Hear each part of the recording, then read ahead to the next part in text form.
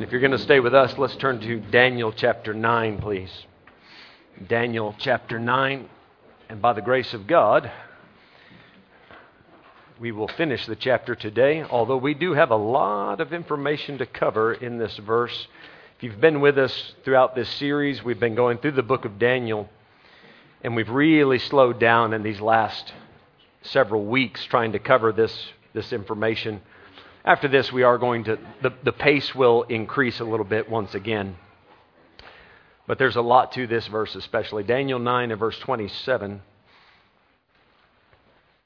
And the Bible says here, Daniel 9 and 27, "And he shall confirm the covenant with many for 1 week. And in the midst of the week he shall cause the sacrifice and the oblation to cease. And for the overspreading of abominations he shall make it desolate, even until the consummation. And that determined shall be poured upon the desolate." Many things to see in this verse. We need to identify a person. We need to identify the right place, the timing of it, many factors that need to be brought out this morning. So let's just march through it little by little here. At the beginning of the verse, we have a pronoun. And he shall confirm the covenant. Let's first identify this he. And this is a pronoun, so just the rules of grammar. It connects to a noun, the noun that comes before it.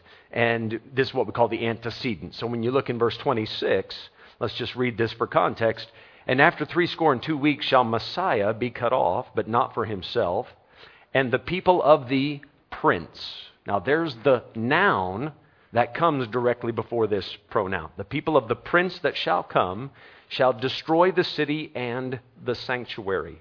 And the end thereof shall be with a flood, and unto the end of the war desolations are determined." I know we talked last week much about this verse, how the end is going to come with this flood of enemies, this flood of iniquity.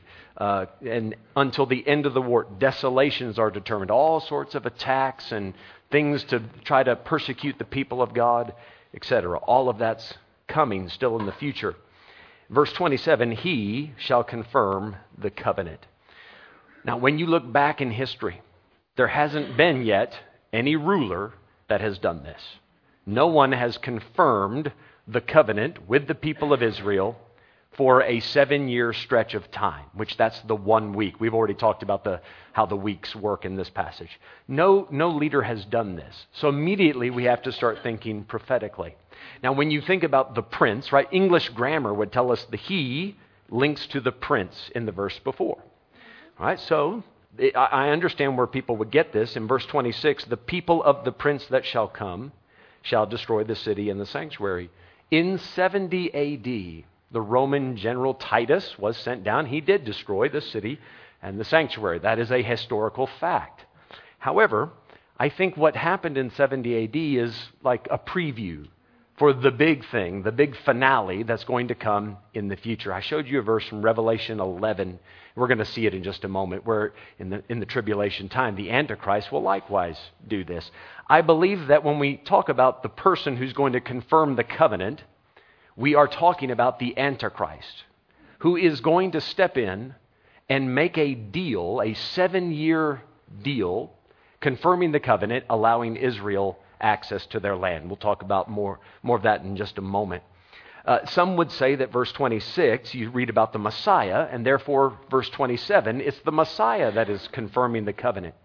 The problem with that, however, is in the midst of the week, he shall cause the sacrifice and the oblation to cease. So if it's Jesus confirming the covenant, then what, he's making the abomination or the sacrifice to cease. Historically, that never happened. When Jesus died on the cross, now it's true, we no longer need Old Testament animal sacrifices as a part of our salvation or worship. That's true. But they continued to offer sacrifices and oblations until 70 AD. So the events of verse 27 just do not fit Jesus. He shall confirm the covenant. It has to be referring to the prince mentioned in verse 26. And as I mentioned last week, I believe that is the Antichrist. Now, let's talk more about the covenant. He shall confirm the covenant. 2 things to be noticed there. He shall confirm the covenant. He doesn't make one. He confirms one. And that's a big thing to notice there. He's not instilling or instituting a new covenant. Right? Jesus did. Right? When he died on the cross, he started let's say made official with his blood, he started the new covenant. But that's not in view here. This gentleman, this person, the he, is confirming an existing covenant. To confirm, the word means to give new assurance of the validity of something. So that something is already there. He's just stepping up and recognizing this is a real entity, a true thing, and we're going to abide by that. He gives strength to it, reinvigorates it. All right, so he confirms the covenant. What covenant, though? Which one? All right, good question. Let's get Daniel 11 and verse 30. Let's do some searching of the Scriptures this morning. Amen. That's a noble thing to do, the Bible says, to search the Scriptures daily and see whether these things are so. So this is a good thing to do here. Daniel 11. Now, verse 30, it's one of those places in the Bible that is very fascinating. You got about 5-6 verses here that has what we call a dual application or a dual fulfillment. Verse 30 down to 34, it already got fulfilled. Back in 165 BC, before Jesus. All right? And then it is also going to be refulfilled or done again with the Antichrist. It's one of those unique places in the Bible where history literally will repeat itself. And we shouldn't be surprised by such things. Jesus taught us to expect these kind of things. As it was in the days of Noah, so shall it be. So we look to the past and how things have unfolded in history, and that can teach us something about the future. As it was in the days of Lot, so shall it be in the days of the coming of the Son of Man. As it was in the days of Antiochus Epiphanes, because that's who fulfilled it in 165, 168 BC and everything he did. But it's also going to be true of the Antichrist in the future. So that being said, I'm laying some groundwork. When we get to Daniel 11, we'll walk you through the history and the prophecy of it. But look with me. We're looking now just for the covenant, verse 30. The Bible says, "For the ships of Chittim shall come against him. Therefore he shall be grieved and return and have indignation against the holy covenant. So shall he do. He shall even return and have intelligence with them that forsake the holy covenant." Now, in a nutshell, the Antichrist is going to join sides with people that are against this holy covenant. All right, what is the holy covenant? Come to Luke chapter 1.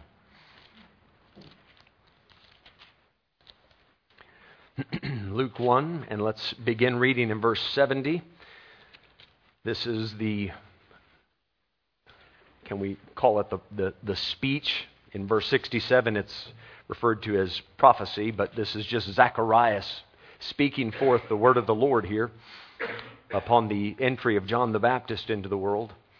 Luke 1 verse 70, "As he spake by the mouth of his holy prophets, which have been since the world began." So you can go all the way back to the beginning. Every prophet spoke about these events. The first prophet in the Bible was, anybody know? Enoch. Enoch was the first prophet in the Bible. And we have in the book of Jude a little snippet of what Enoch prophesied. You know what he talked about? The Lord is going to come with 10,000s of his saints and judge all the ungodliness of the world and all their ungodly deeds with their ungodly thoughts and all their ungodly. He just kept throwing out that word. But since the beginning, the prophets have been focused on that time of the end. And that's the time we're talking about. Now, verse 71, that we should be saved from sin. Is that what it says? My bad. Okay, let's try again. That we should be saved from hell. That's not what it says. That we, this is Zacharias, he's a Jew, that we should be saved from our enemies and from the hand of all that hate us. Daniel 11, then that take intelligence against the holy covenant.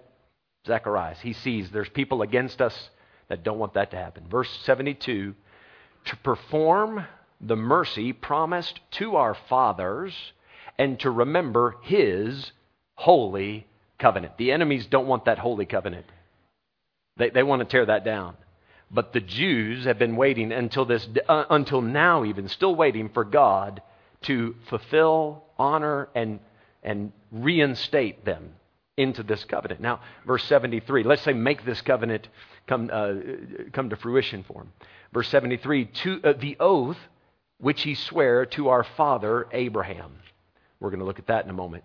That he would grant unto us that we, being delivered out of the hand of our enemies, might serve him without fear in holiness and righteousness before him all the days of our life. So the Jews, they, of course, are not allowed to worship and serve God like they should.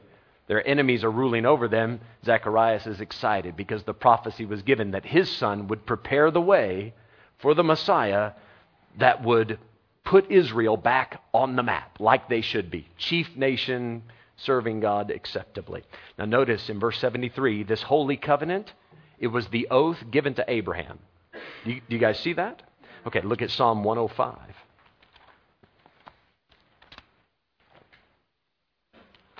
Psalm 105 and verse number 9. Psalm 105 and verse 9.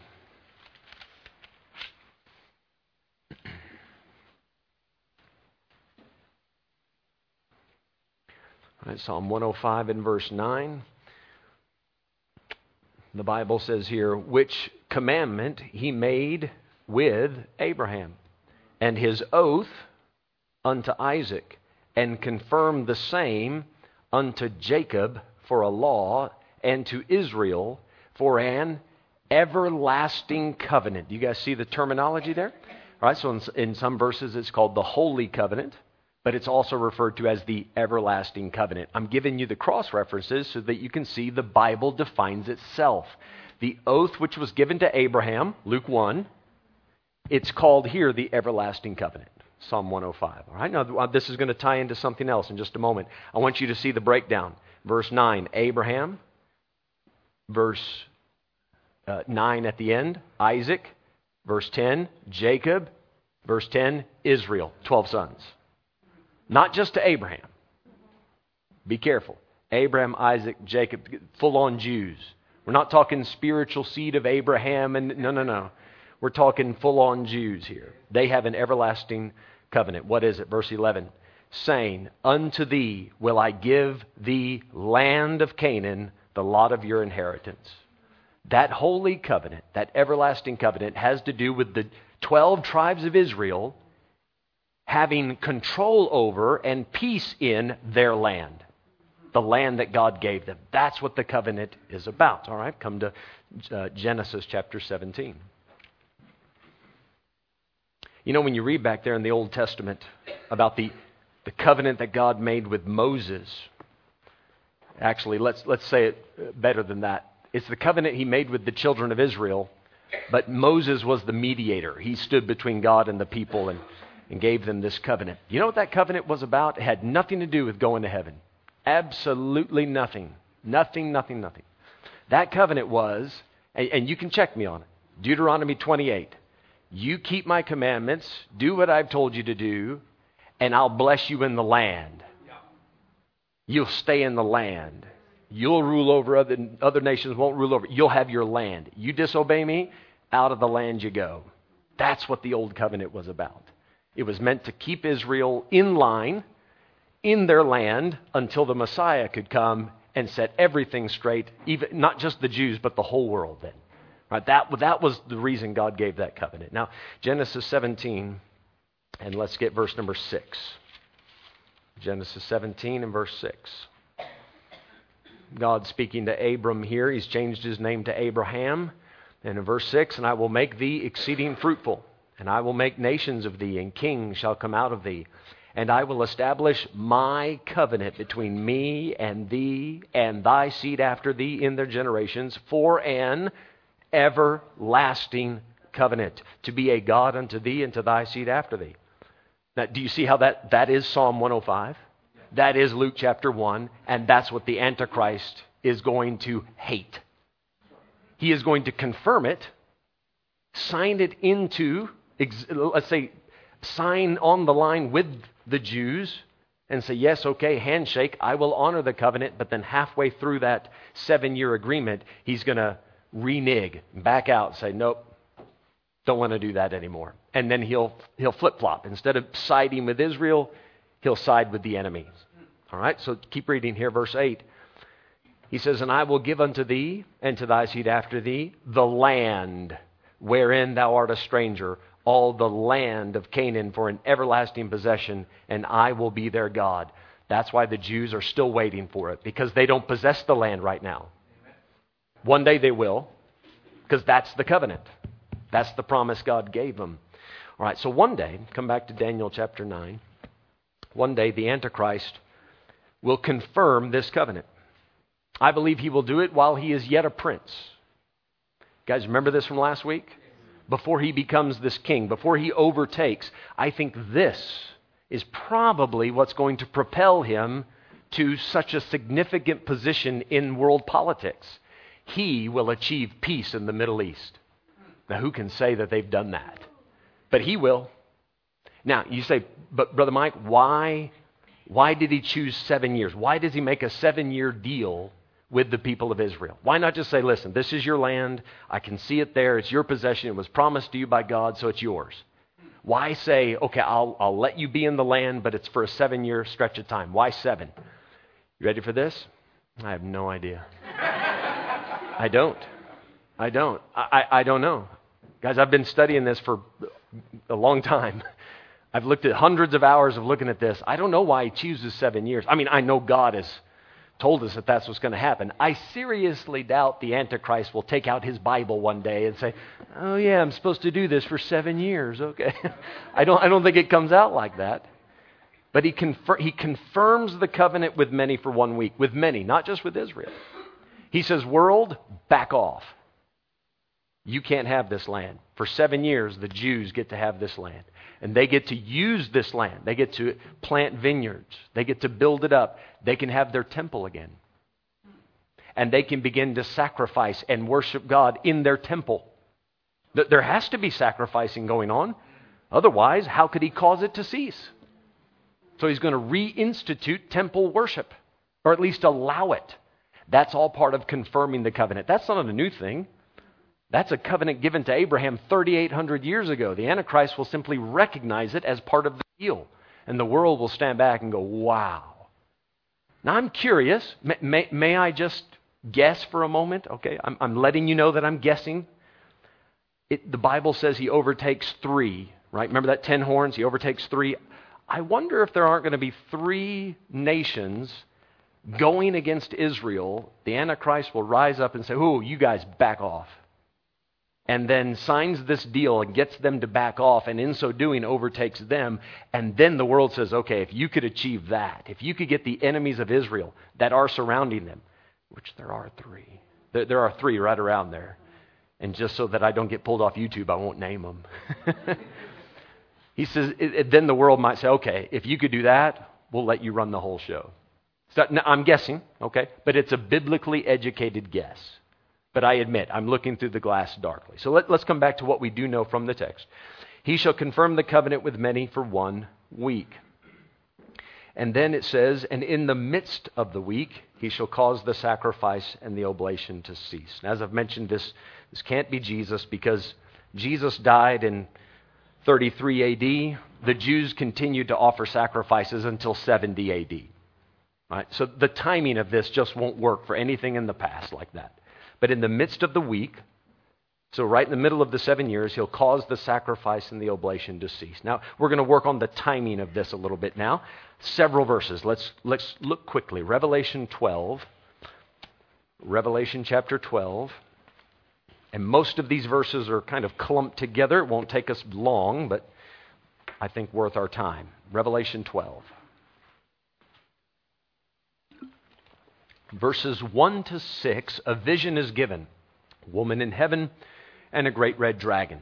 Right? And then there's a man-child, and the woman flees off into the wilderness. That's verses 1 to 6. Verses 7 down to 17 expands on that vision. It explains that first vision further. It gives you all the details, okay? Just so you understand what chapter 12 is about. Now, look with me at verse 12. Satan is cast down by this point. He's lost the heavenly battle, the Star Wars. And in verse 12, therefore rejoice, ye heavens, and ye that dwell in them. Woe to the inhabitants of the earth and of the sea. Why? For the devil is come down unto you, having great wrath, because he knoweth that he hath but a what? Short time. How does he know he has a short time?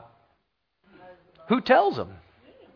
Who tells him? As Michael's kicking him out, he says, okay, you only have. How does he know this? He knows. He knows because the Scripture is being fulfilled right there. The devil is never going to give up trying to overthrow Scripture. You guys realize this? All the way to the end, to the very last moment before he's cast into the lake of fire. Revelation 20, you can read it for yourself, verses 9 and 10. As soon as he comes out of the bottomless pit, he goes out to deceive the nations. He just doesn't give up. Hard-headed. The definition of stubborn. Right? Stubborn. As soon as he comes down, he says, okay, everything's working according to the way God said it would work. I don't have long. Let's get busy. How long does he have? Short time, verse 14. To the woman were given 2 wings of a great eagle, that she might fly into the wilderness, into her place, where she is nourished for a time and times and half a time from the face of the serpent. Time times half a time. We've talked about it. I think you guys know this is 3.5 years. But just to remove all doubt, don't want you to trust just my interpretation of it.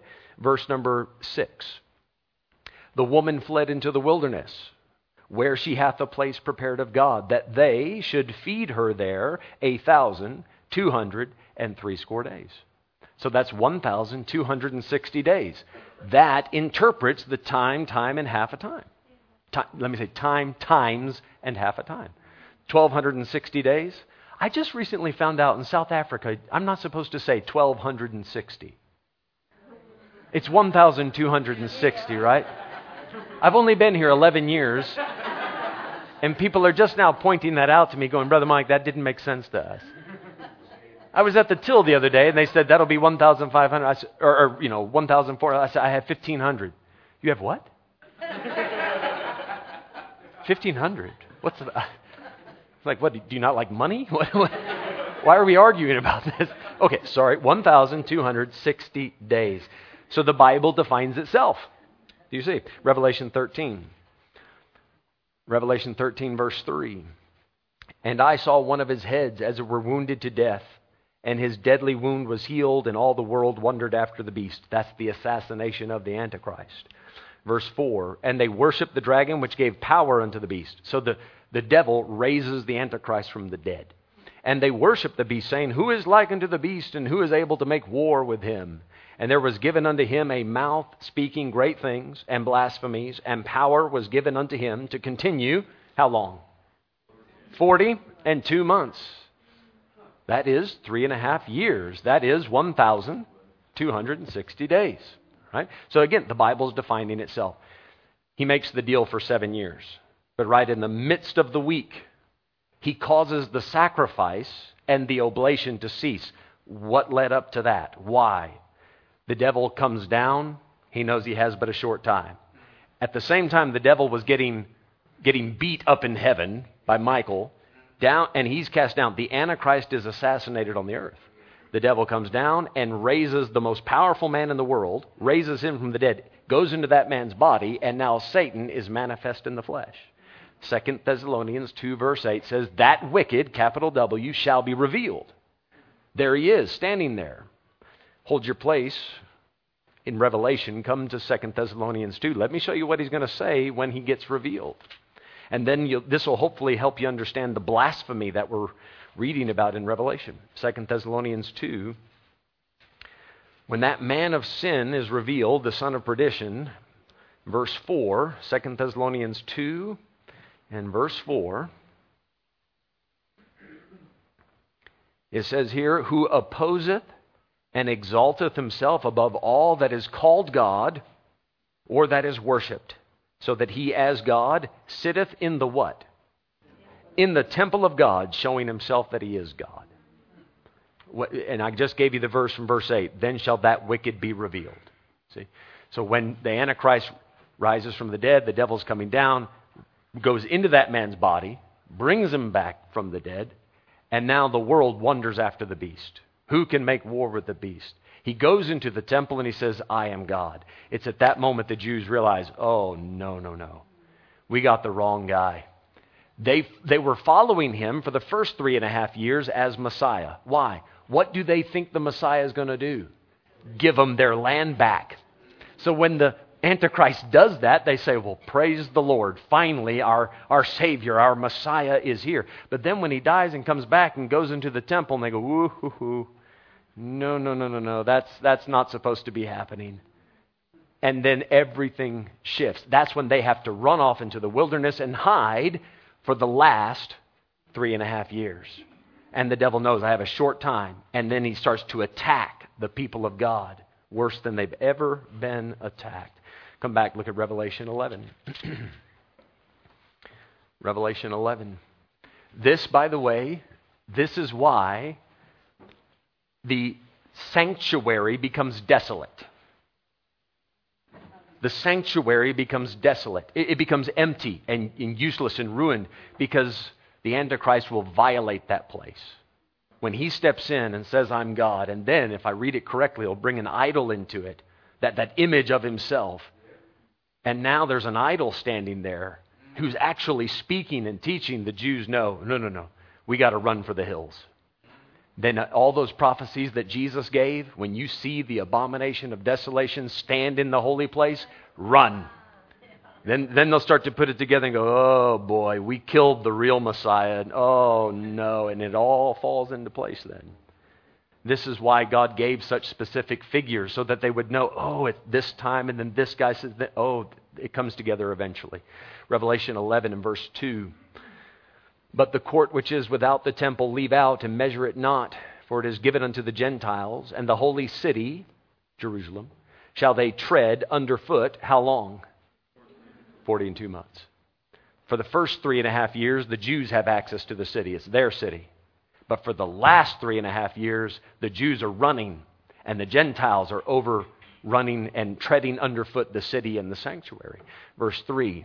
At the same time, it says here, I will give power unto my 2 witnesses, which, by the way, that's Moses and Elijah, and they shall prophesy 1,260 days, clothed in sackcloth. And you can, as you read on, you find out they are preaching in Jerusalem. So while the Gentiles, headed by the Antichrist, has defiled the holy place, is no longer allowing the Jews to sacrifice in there, he has outlawed that. You can sacrifice to no God but him. You can honor no God but him. At the same time, he's hunting them. But you have Moses and Elijah standing there in Jerusalem, preaching against this guy, preaching against the enemies of God. And anybody that tries to attack them, you can see in verse 5 and 6, fire comes out. I mean, you can't touch them. God's protected them all the way to the end. And then finally, the Antichrist does take them down, but only for a few days. After 3.5 days, they rise back up. That's another story. All right, let's come back to Daniel chapter 9. All right, so do you see the timing of it? The Bible's quite clear on this. 1,260 days, 42 months, time, half a time. And then here in Daniel 9:27, we have 1 week, and in the midst of the week, he shall cause the sacrifice and the oblation to cease. And for the overspreading of abominations, he shall make it desolate. Right? What would be the it? I think the it goes back to verse 26, the sanctuary. There's your pronoun linking back to that noun. I think he's making that desolate. I'm going to show you some other verses why I would say that it's the temple that he's making desolate. Notice that he says, the overspreading of abominations. Abominations, plural. We read in Revelation where the Antichrist is going to make several blasphemies and blasphemous statements. Right? Look at Daniel 11. So it's not just one thing that the Antichrist does wrong. He's going to do a number of things wrong. Daniel 11 and verse 30, we've already read. Look at verse 31. Daniel 11 and verse 31. And arms shall stand on his part. Now, you guys that are deep into your Bibles, you might want to make a mark there. Revelation 6 verse 2. Because in Revelation 6:2, that white horse rider, who is the Antichrist, he disarms the world. But they stand on his part. He has access to all the weapons. All right, that's a deep side point. But let's, verse 31. The arms shall stand on his part, and they shall pollute the sanctuary of strength, and shall take away the daily sacrifice. That's what we're reading in Daniel 9. And they shall place the abomination that maketh desolate. You put that abomination in there, and that's it. The temple can't be used for anything else. Daniel 12, look at it here, verse 11. Daniel 12, verse 11. We're talking about this daily sacrifice ceasing. And from the time that the daily sacrifice shall be taken away, and the abomination that maketh desolate set up, there shall be 1,290 days. So, you have to wait till Daniel 12 to get an explanation for that. There's a reason that there's 30 extra days added to that. I just want you to see the daily sacrifice is taken away when the abomination is set up in that holy place. All right, I'm giving you the verses so you can put them all together. Now, go to Matthew chapter 24. I want to give you just one more piece of information about these blasphemies, and specifically the abomination that maketh desolate. Or as it's mentioned here, the abomination of desolation. We didn't get to the verse, but I think you've heard it before, no doubt. In Revelation 13, I showed you where for 42 months the Antichrist has power, and he is going to say blasphemous things. But in the next verse, it talks about some more specifics. He's blaspheming the name of God. He's blaspheming the tabernacle. He's blaspheming the saints, the people of God. So he has all these horrible things. So when you read about abominations, the overspreading of abominations, plural, he's going to do many horrible things in Jerusalem and in that temple area. But then the Bible focuses our attention down to one specific abomination. You'll see it here, chapter 24, verse 15. When you therefore, Matthew 24:15, when you therefore shall see the abomination of desolation. Now you can put next to that Daniel 12, verse 11. We just read you the verse. So yes, there is a multitude of things he's going to do wrong, but then there's one specific abomination that is going to just push him over the edge. And I believe it is linked to him coming into the temple saying, I am God, and then bringing with that, right on the heels of that, the image of the beast will be set up, brought to life by the false prophet. This is all in Revelation 13. And that image will begin to teach and say, if you don't take the mark, the name, or the number in your hand or your forehead, then you can't buy or sell. And when the Jews see that idol, that image brought to life in the temple, that's it. They said that now we know. Where are they going to learn it from? Verse 15, when you see the abomination of desolation spoken of by Daniel the prophet, stand in the holy place. Whoso readeth, let him understand. Then let them which be in Judea flee into the mountains. The Jews then run. Guys, do you see how this would tie to Revelation 12? I know I'm giving you a lot of scripture, but this is Bible study. What'd you expect? Revelation chapter 12. In Revelation 12, it says, she shall flee to the wilderness. Isn't that what it says? All right, well, look at verse 16. Then let them which be in Judea flee into the mountains. So this is where the Bible, it gives you these connections. You can see how the Bible is interpreting itself. All right, come back to Daniel 9. Let's look at one more thing before we finish. There's plenty more we could talk about on this subject, but as we continue on through Daniel, as you've seen today, Daniel 11, Daniel 12, these things are mentioned again. So I'm going to have another opportunity to explain even deeper on them, just trying to get you familiar with how these things work in the end. He says in the middle of the verse here, for the overspreading of abominations, he shall make it desolate, even until the consummation. That's the end of the thing. And that determined shall be poured upon the desolate.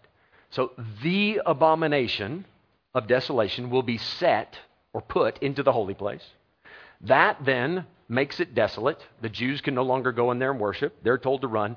Once that abomination is placed there, now the overspreading of abominations can begin. Now the Antichrist can do all sorts of horrible things, and there's nobody there to protect the temple.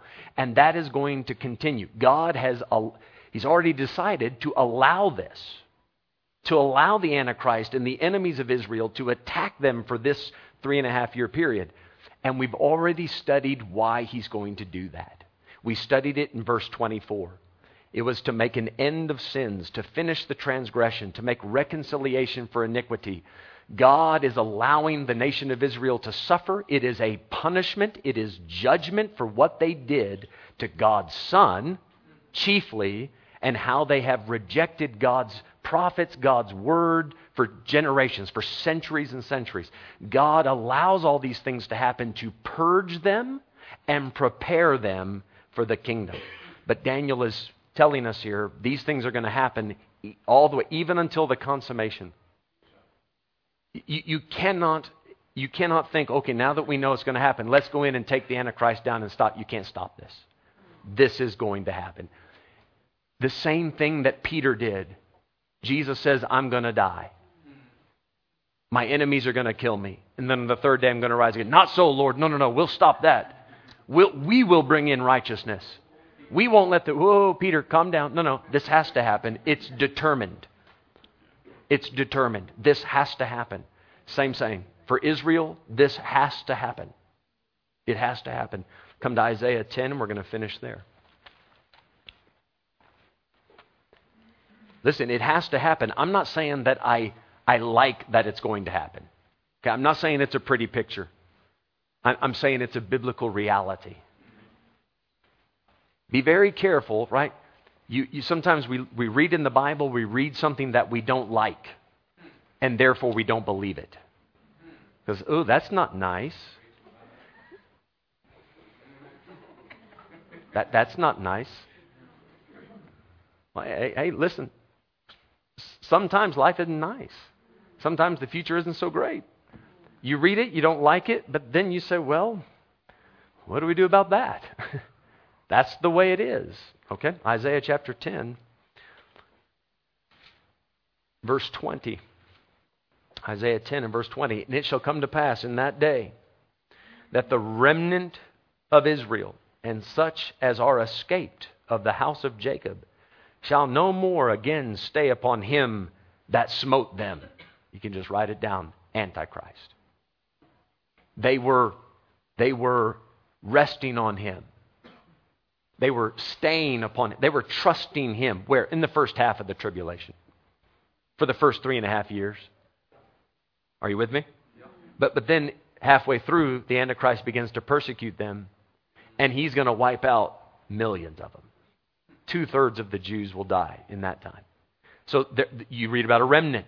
There's going to be a small group that makes it through. By the way, that's mentioned in Revelation 12, verse 17. A remnant. It actually uses the word.